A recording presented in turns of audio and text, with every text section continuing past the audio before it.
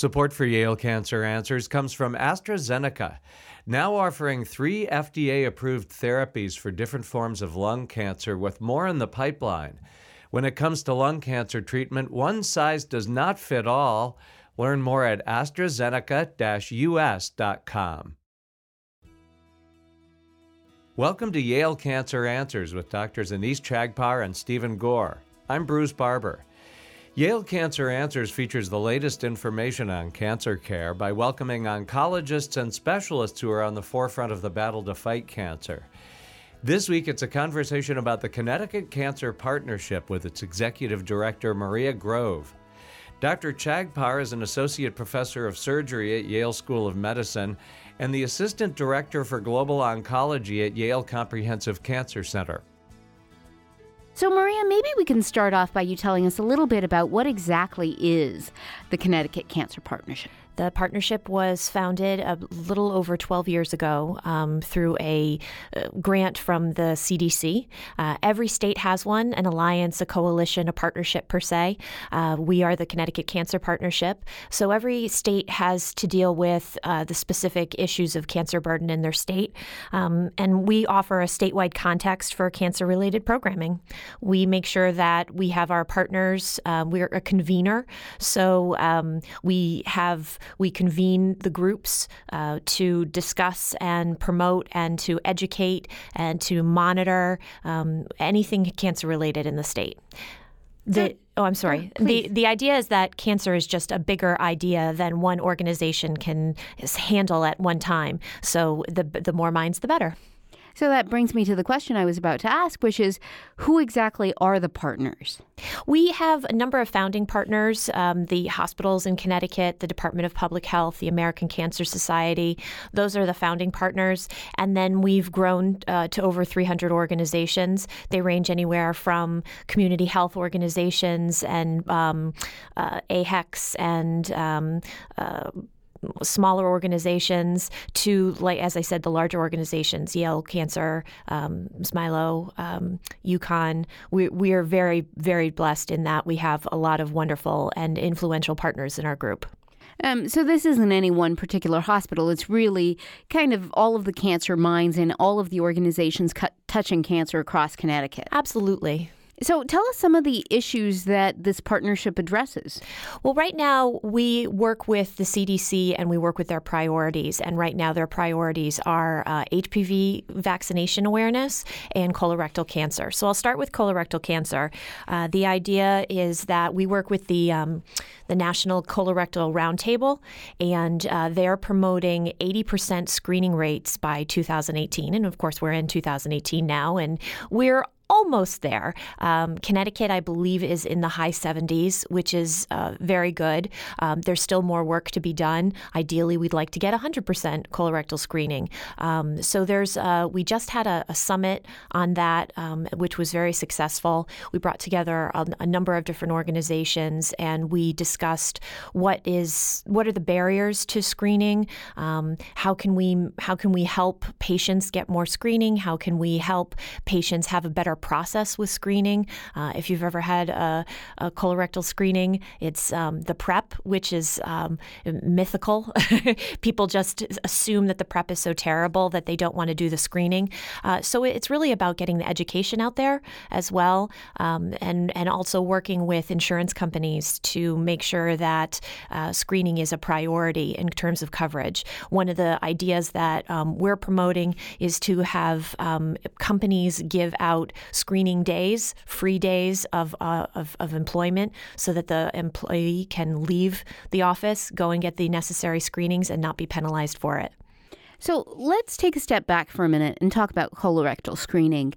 I think it would be helpful for our listeners to really understand what are the current guidelines with regards to colorectal screening. So, I think that many of us think about colorectal screening only as being a colonoscopy, but there are many other tests. Absolutely. There's another test called the FIT test, which can be done in the privacy of your own home. The only drawback to that is that where a colonoscopy is good for every 10 years, I believe, a FIT test has to be done every year. So you have to be more proactive if you go the FIT test route. But a lot of different providers are offering the FIT test as a way to overcome, as we were discussing earlier, that fear of the prep for the colonoscopy. There are alternatives. Yeah, and I think it would be helpful for our listeners really to think about colorectal screening in its context. So when you talk about the FIT test for people who may, or home-based testing, for people who may not be aware, I mean, there are fecal occult blood tests where you take a stool sample and you put it on a little cardboard and it gets analyzed for blood. There are DNA tests where they look in your stool for DNA. And those are really the home-based tests that you can have done. And as you said, that needs to be done roughly once a year. The PrEP, though, is very important for the other kinds of tests that are also used for colorectal screening, things like contrast studies like barium enemas, flexible sigmoidoscopies, colonoscopies, or even virtual colonoscopies, which I think some of our listeners may have heard about, where you swallow a camera, and everybody has seen the commercials about the actor who I'm so used to being in front of the camera, but now I swallowed a camera. But the idea really being how important the PrEP is to see the wall of the colon. Absolutely. And what's really interesting is that there are a number of organizations in the state that are working with nurse navigators to make sure that patients do the correct PrEP. So there are many steps to this. So there's making the appointment, keeping the appointment. So when we talk about health disparities, we're talking about the ability to get to the appointment, the ability to follow through. So nurse navigators are really helpful in especially this colorectal screening area because they can follow up with patients, make sure 24 hours beforehand that they're doing the PrEP, make sure that they're going to show up for the exam. So we're working with a lot of nurse navigators at different organizations, community health organizations all around the state, to make sure that particular part of the screening is something that's active and working. And the other thing is I think it's helpful for our listeners to know who should get screened. So everyone. I'm not entirely. I'm not a scientist. I have a different education. So absolutely, right? So everyone over the age of 50 should get screened for colorectal cancer. And certainly, as you mentioned, Maria,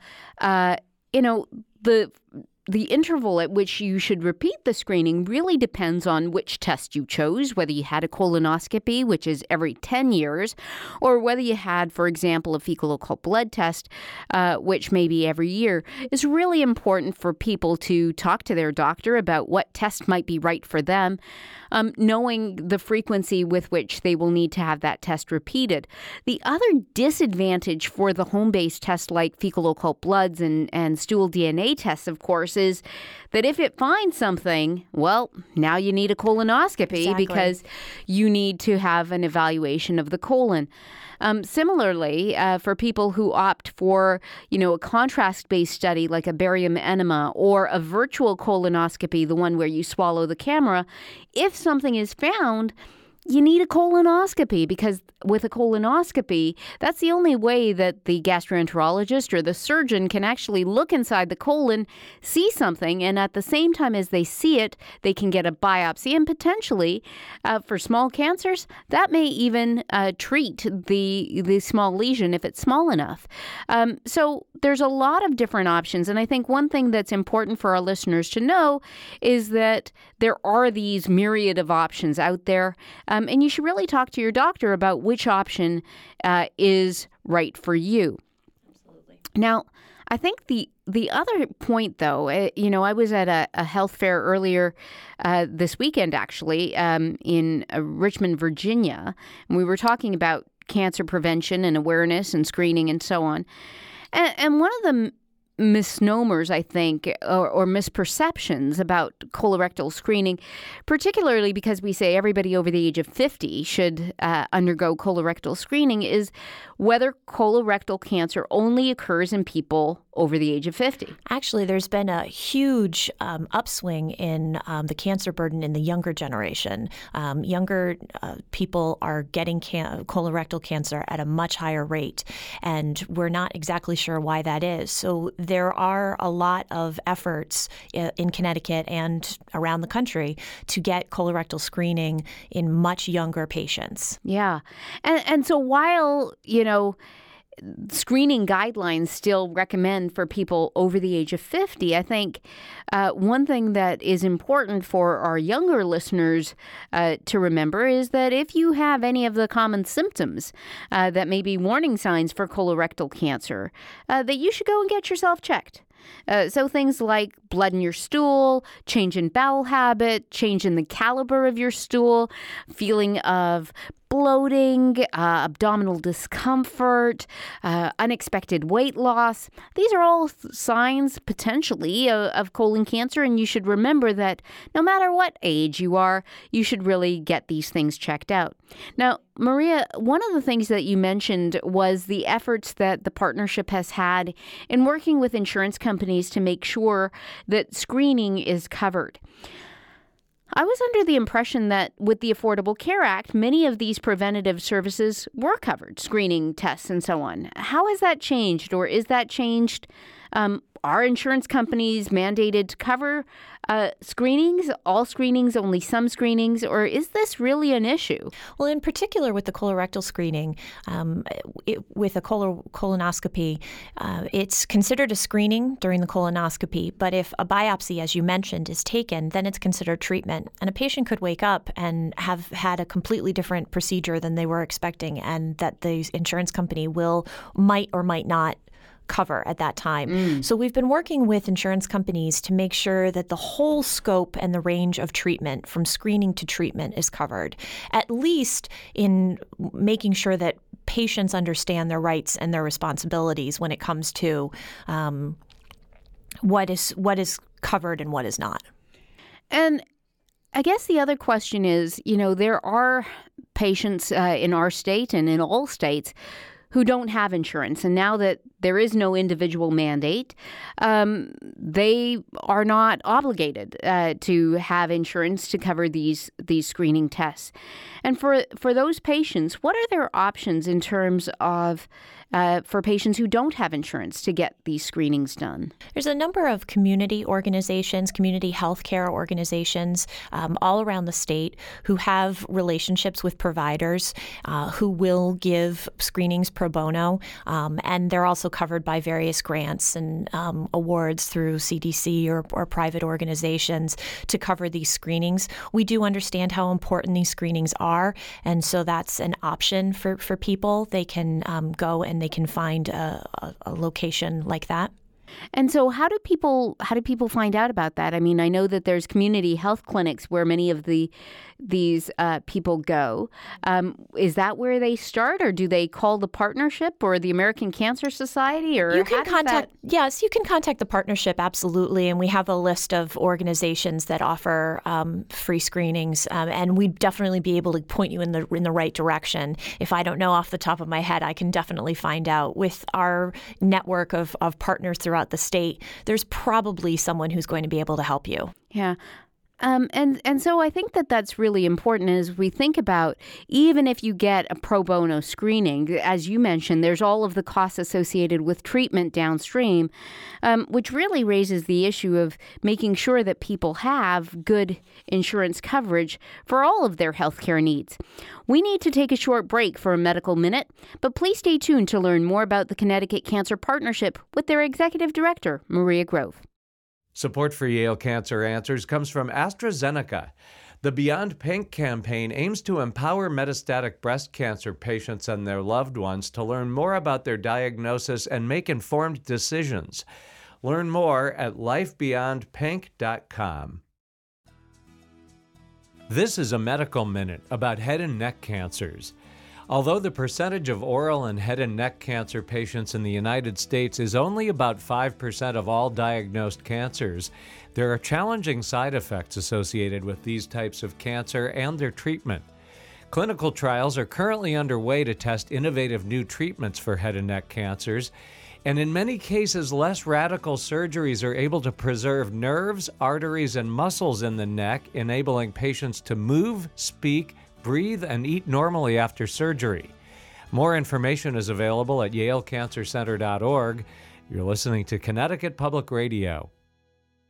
This is Dr. Anise Chagpar, and I'm joined tonight by my guest, Marie Grove. We're talking about the role of the Connecticut Cancer Partnership in the state of Connecticut and their current initiatives. We talked a little bit at the top of the show about the partnership, which is really a conglomeration of all of the different associations, hospitals, and providers who are interested and active in the area of cancer to really keep our state and the population of our state cancer-free as much as we can. Before the break, we talked about one of their big initiatives, which was with regards to colorectal screening. But Maria, you had mentioned that the other big initiative was with regards to HPV and cancer awareness. Tell us more about that. HPV is, we have a vaccine for HPV now that will prevent 6 different types of cancers. It's recommended for boys and girls ages 11 through 12, but you can get it as late as 45, which is a new FDA ruling. The idea is that when you get it at 11 or 12, it's before any exposure to HPV has occurred. It benefits as I said, boys and girls to get this, and it's 2 shots, so you can't just have the one at the appointment. We're recommending it at the same time as measles, mumps, and rubella. So you have to ask your pediatrician. Hopefully, your pediatrician will bring it up, but you do have to ask your pediatrician for this particular vaccine. One of the efforts that the partnership is working on is provider awareness, having those tough conversations with parents to add another vaccine to the list.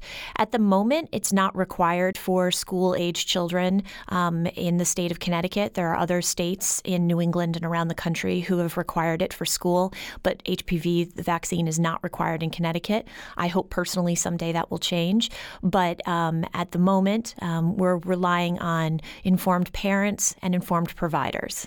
And so tell us a little bit more about HPV vaccine and the 6 different kinds of cancers that it prevents.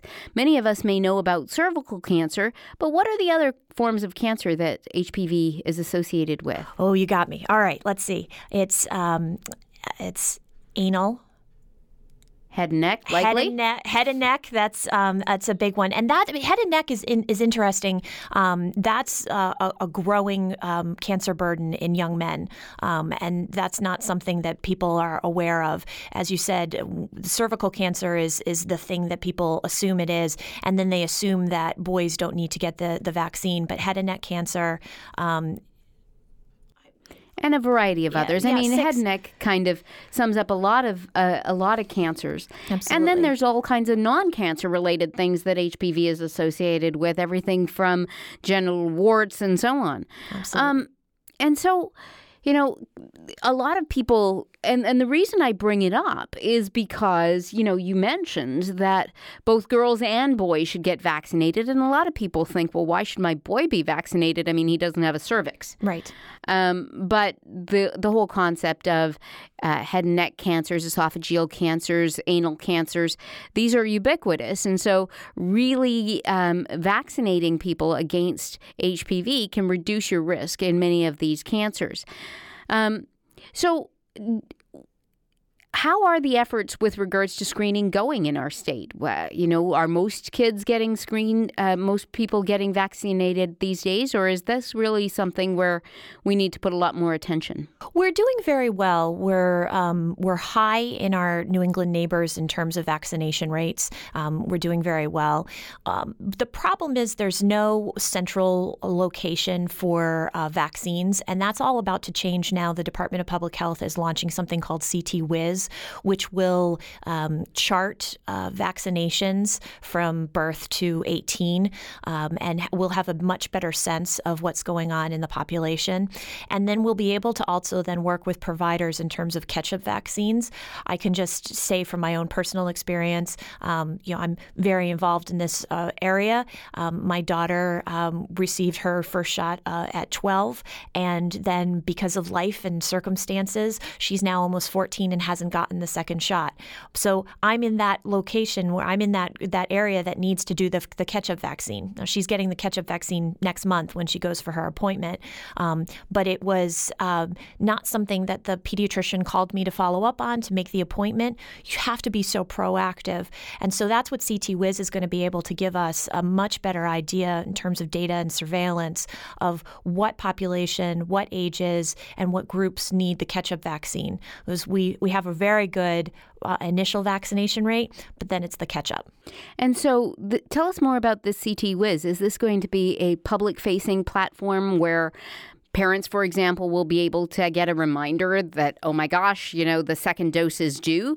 Or will this be more of a provider-facing platform where providers will get a best practice advisory pop up on their computer screen saying this patient requires a catch-up vaccine? How does it work exactly? My understanding is that it's going to be both provider and public-facing. The idea is that it will give providers a better opportunity to make sure that the vaccines are on track, and that also parents will be able to see what has and has not been received. And then we can use that information to just have better vaccination rates. One of the questions I often have when we think about HPV vaccine, especially when, you consider that the vast majority of cervical cancer, not all, but the vast majority of cervical cancer is caused by three main serotypes of HPV, and we have very good vaccines against these serotypes. So again, it doesn't eliminate cervical cancer, but pretty much. I think the rate is somewhere north of 90%, 98% of all cervical cancers are HPV related. Mm-hmm. So why is it that there is some trepidation in vaccinating kids against HPV? I mean, you said that these were difficult conversations. Why is that difficult? It's difficult because HPV is a sexually transmitted disease, and the idea is that the HPV vaccine prevents 6 different types of cancers, and not all of them are sexually transmitted. It's a complicated issue.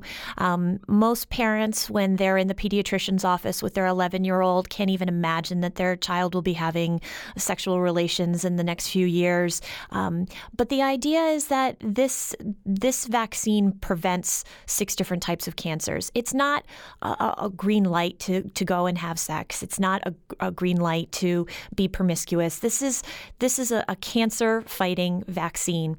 And the country of Australia has all but eliminated HPV-related cancers because of their efforts for HPV vaccination. And I think that we can take that as a wonderful marker for Connecticut. It's a great opportunity for us. But I do know, as a parent, I'm actually a cervical cancer survivor myself. There's a lot of discussion about the vaccine and if it's safe. The vaccine itself is 20 years old. I wouldn't have been able to receive it. I was younger than that. So I missed the opportunity to get the vaccine myself. But I know, being a cervical cancer survivor now, that what if I had that vaccine? And so I take it as a responsibility to give my daughters that. And if I had sons, it would be the same way.